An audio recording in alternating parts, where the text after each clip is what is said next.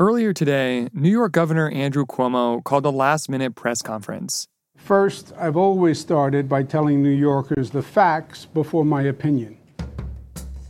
The governor had been under fire after a damaging report came out from the Attorney General's office last week. It said Cuomo had sexually harassed 11 women. For days, he'd been defiant about the allegations, defending himself. And that's how he started the press conference. The report said I sexually harassed 11 women. That was the headline people heard and saw and reacted to. The reaction was outrage. It should have been. However, it was also false. But then his speech took an unexpected turn. The best way I can help now is if I step aside and let government get back to governing. And therefore, that's what I'll do. How surprising was it that he resigned? It's stunning. I mean, if anyone was going to try to fight these allegations, it was someone like Andrew Cuomo. He's a fighter. It came as a shock when he actually said, I'm stepping aside. Welcome to The Journal, our show about money, business, and power. I'm Ryan Knutson. It's Tuesday, August 10th.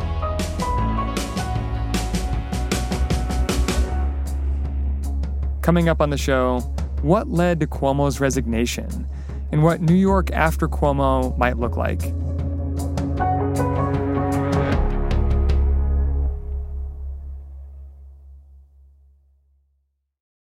This episode is brought to you by Mercury. There's an art to making the complex feel simple. Everything should be in sync so that even the smallest part serves a bigger purpose. Simplicity can transform your business operations. That's why Mercury powers your financial workflows from the bank account, giving ambitious companies like yours the precision, control, and focus they need to perform at their best. Apply in minutes at Mercury.com.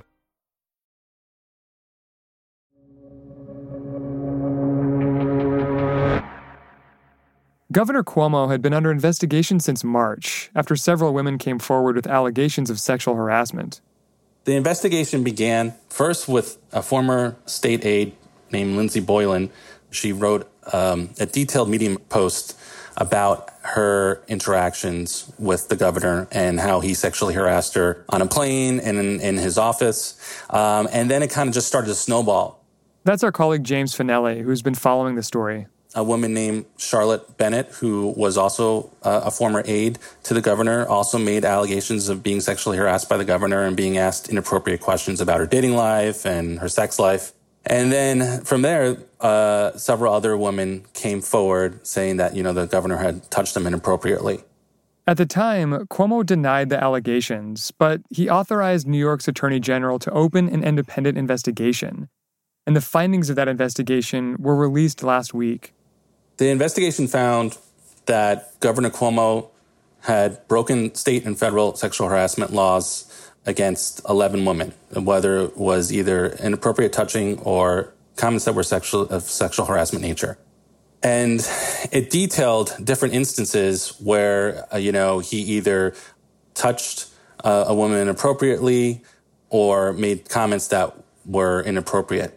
The most severe allegation was by an executive assistant who still works for the governor, saying that he had groped her in his office in his executive mansion in Albany. And how did Cuomo respond at first?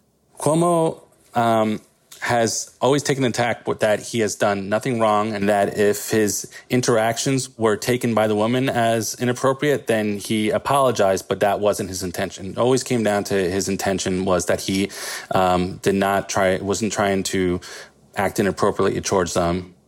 He put out a video of him rebutting the allegations in the report. But they read into comments that I made and draw inferences that I never meant.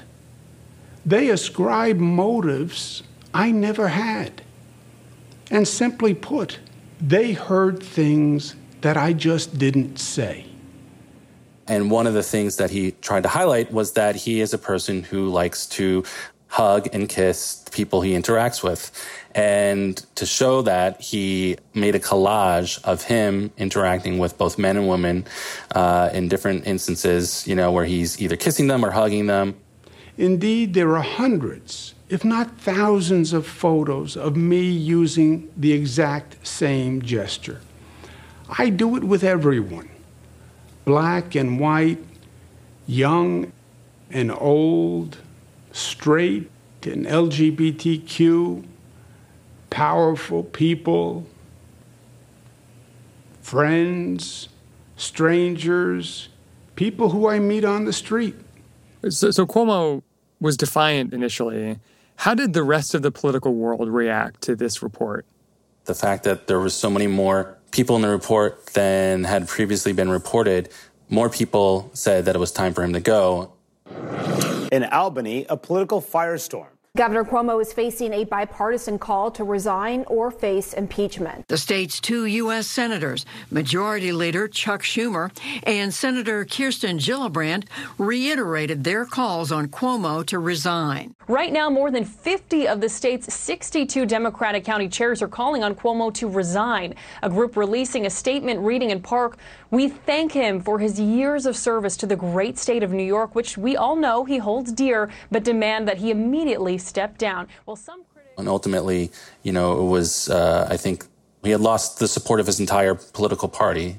President Biden even said that it was time for him to go. But politicians weren't only calling for Cuomo's resignation. In New York State Assembly, some Democratic lawmakers were also working on an impeachment investigation. And that investigation picked up speed after the report came out.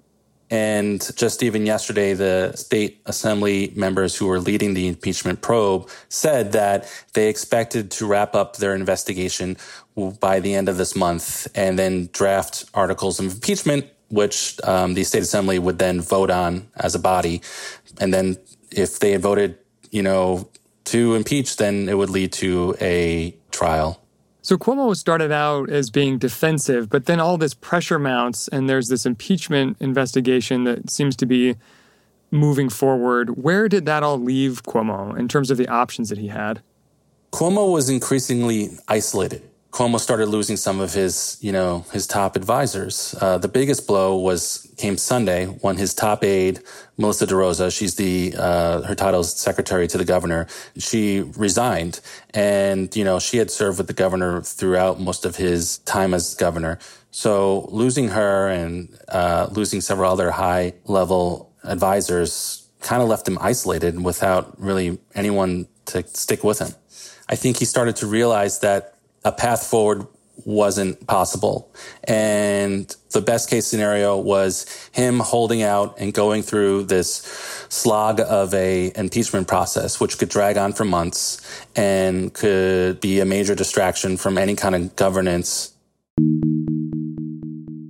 And so I think he realized that, without any support, with everyone calling for his resignation and the fact that this impeachment would drag on for months, he was left with only one decision, and that was to resign.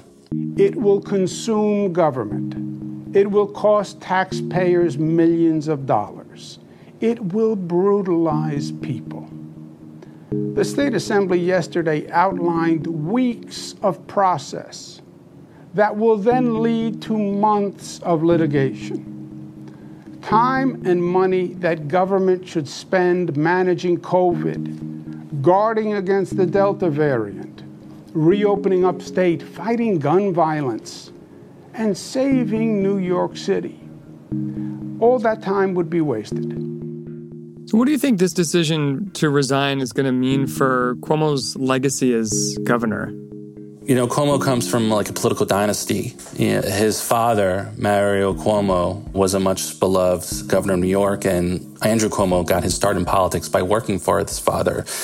Governor Cuomo's, has spent 40 years in politics. He's loomed large in New York politics, for over a generation. So him stepping aside, it leaves a vacuum, there's no one who has been as powerful as Governor Cuomo. when it was also just a year ago that he was becoming sort of a national figure with these daily press conferences, with these PowerPoint presentations during the middle of the COVID pandemic when a lot of people were looking for leadership, and he really sort of stepped in and filled that role in a way that I think a lot of people remember. Right. I mean, it's a shocking fall for someone who, like a year ago, was leading New York through one of its darkest times. New York was one of the hardest hit by COVID, and he became, a national figure. He became America's governor, and his presentations became must-see TV for the country. But then, as time went on, there came to light some problems. And how he responded to the pandemic was called into question. In particular, about how he handled COVID-19 deaths at nursing homes and whether or not he was undercounting the amount of deaths at nursing homes. It's part of the impeachment investigation, and even how he wrote his memoir about his time as governor during the pandemic. That's been called into question, whether or not he inappropriately used staff to help him research and write his book. His memoir is definitely going to need an epilogue, I think.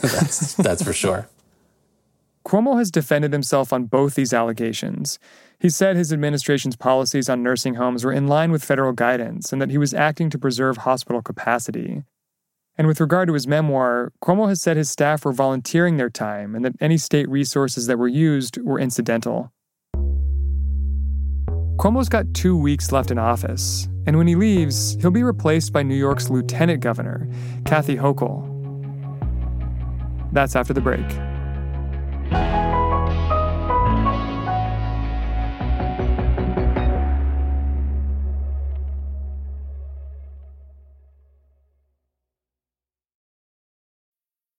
This episode is brought to you by Vonage. With Vonage Video API, your developers can easily create custom video experiences tailored to your business. Enhance every conversation with live video, whether it's delivering faster tech support, improving customer service, or enabling interactive meetings and events. Unlock the true video potential of your business. Discover how at Vonage.com. This episode is brought to you by Global X ETFs. Buzz around artificial intelligence is seemingly everywhere. Is your portfolio keeping up? Consider the Global X Artificial Intelligence and Technology ETF, ticker AIQ, which invests in dozens of stocks at the leading edge of this disruption. Investing involves risk, including possible loss of principal. Technology companies can be affected by rapid product obsolescence and intense industry competition. Before investing carefully, consider the fund's objectives, risks, charges, expenses, and more in the full or summary prospectus at globalxetfs.com. Read carefully. Distributed by SEI Investments Distribution Company.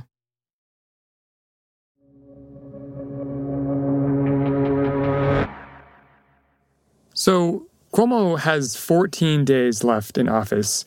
Can you introduce us to the woman who's going to replace him as governor, Lieutenant Governor Kathy Hochul? Sure. Kathy Hochul is a Buffalo, New York native, and she has served as lieutenant governor since 2015 and actually ran on the ticket to become lieutenant governor with Governor Cuomo. So he had asked her to run for lieutenant governor. The job of lieutenant governor, a lot of it's ceremonial. It's about, kind of being there for ribbon cuttings around the state and kind of, cheering on the state's successes. And so she spent a lot of her 2 terms as lieutenant governor crisscrossing the state and going to different events, but was largely kind of left out of Cuomo's inner circle and didn't really play a role in his response to the COVID-19 pandemic. Mm-hmm. But she's had, a long political career herself. She served as the Erie County clerk.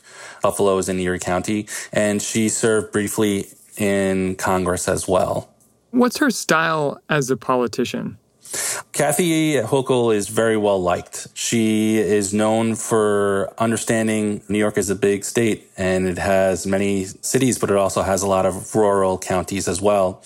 And I think she has support in both urban areas and in rural counties, and that will be helpful for her as she takes office. What do you think Hochul's biggest challenges will be as governor?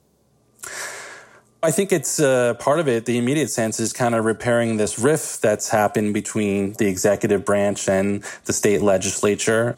I think, obviously she faces the COVID-19 recovery that the state is working on, but also at the same time, the challenge of this Delta variant.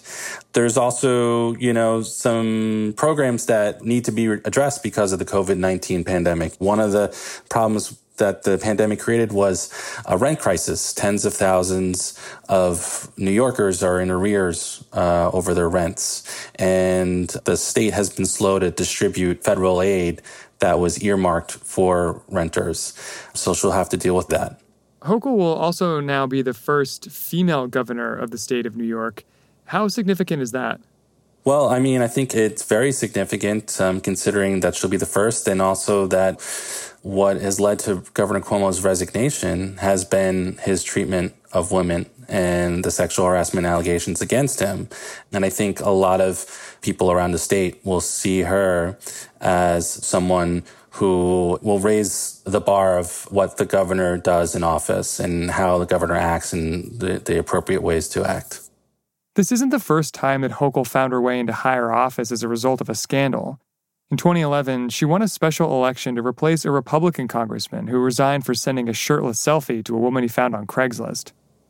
Has she said anything about Cuomo's resignation?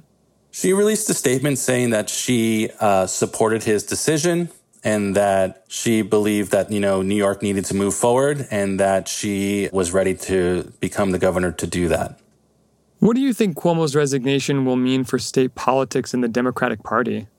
I think right now the Democrats are trying to figure out who replaces him. Obviously, Cuomo's departure creates a vacuum. And, I think the easy answer is that, people are looking at State Attorney General Letitia James. She was the one who oversaw this report, and she holds one of the highest offices in the state. And I think people are waiting to see whether or not, she will say she wants to run for governor in 2022. What's your takeaway from all this? The takeaway, I would say, is that, Governor Cuomo, he has loomed large in everything. He controlled so much of the policies that influence our lives, whether it be the New York City subway or whether it be, the property taxes that we pay. Every decision that happened in government, Governor Cuomo, odds are he had some kind of involvement in it. He was a micromanager. So to see him just implode like this, that's the only way I can describe it. He went from this figure who, dominated politics in the state and had become this heroic figure during the early days of the pandemic, to see him fall and resign because of how he treated his staff and how he treated women that he interacted with. It's stunning to see his fall, especially, as we said, that he comes from this political dynasty. His family has been a big part of, New York's history.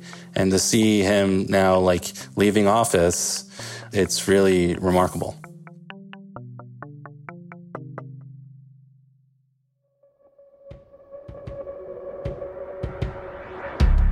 That's all for today, Tuesday, August 10th. The Journal is a co-production of Gimlet and The Wall Street Journal. If you like the show, follow us on Spotify or wherever you get your podcasts. We're out every weekday afternoon. Thanks for listening. See you tomorrow.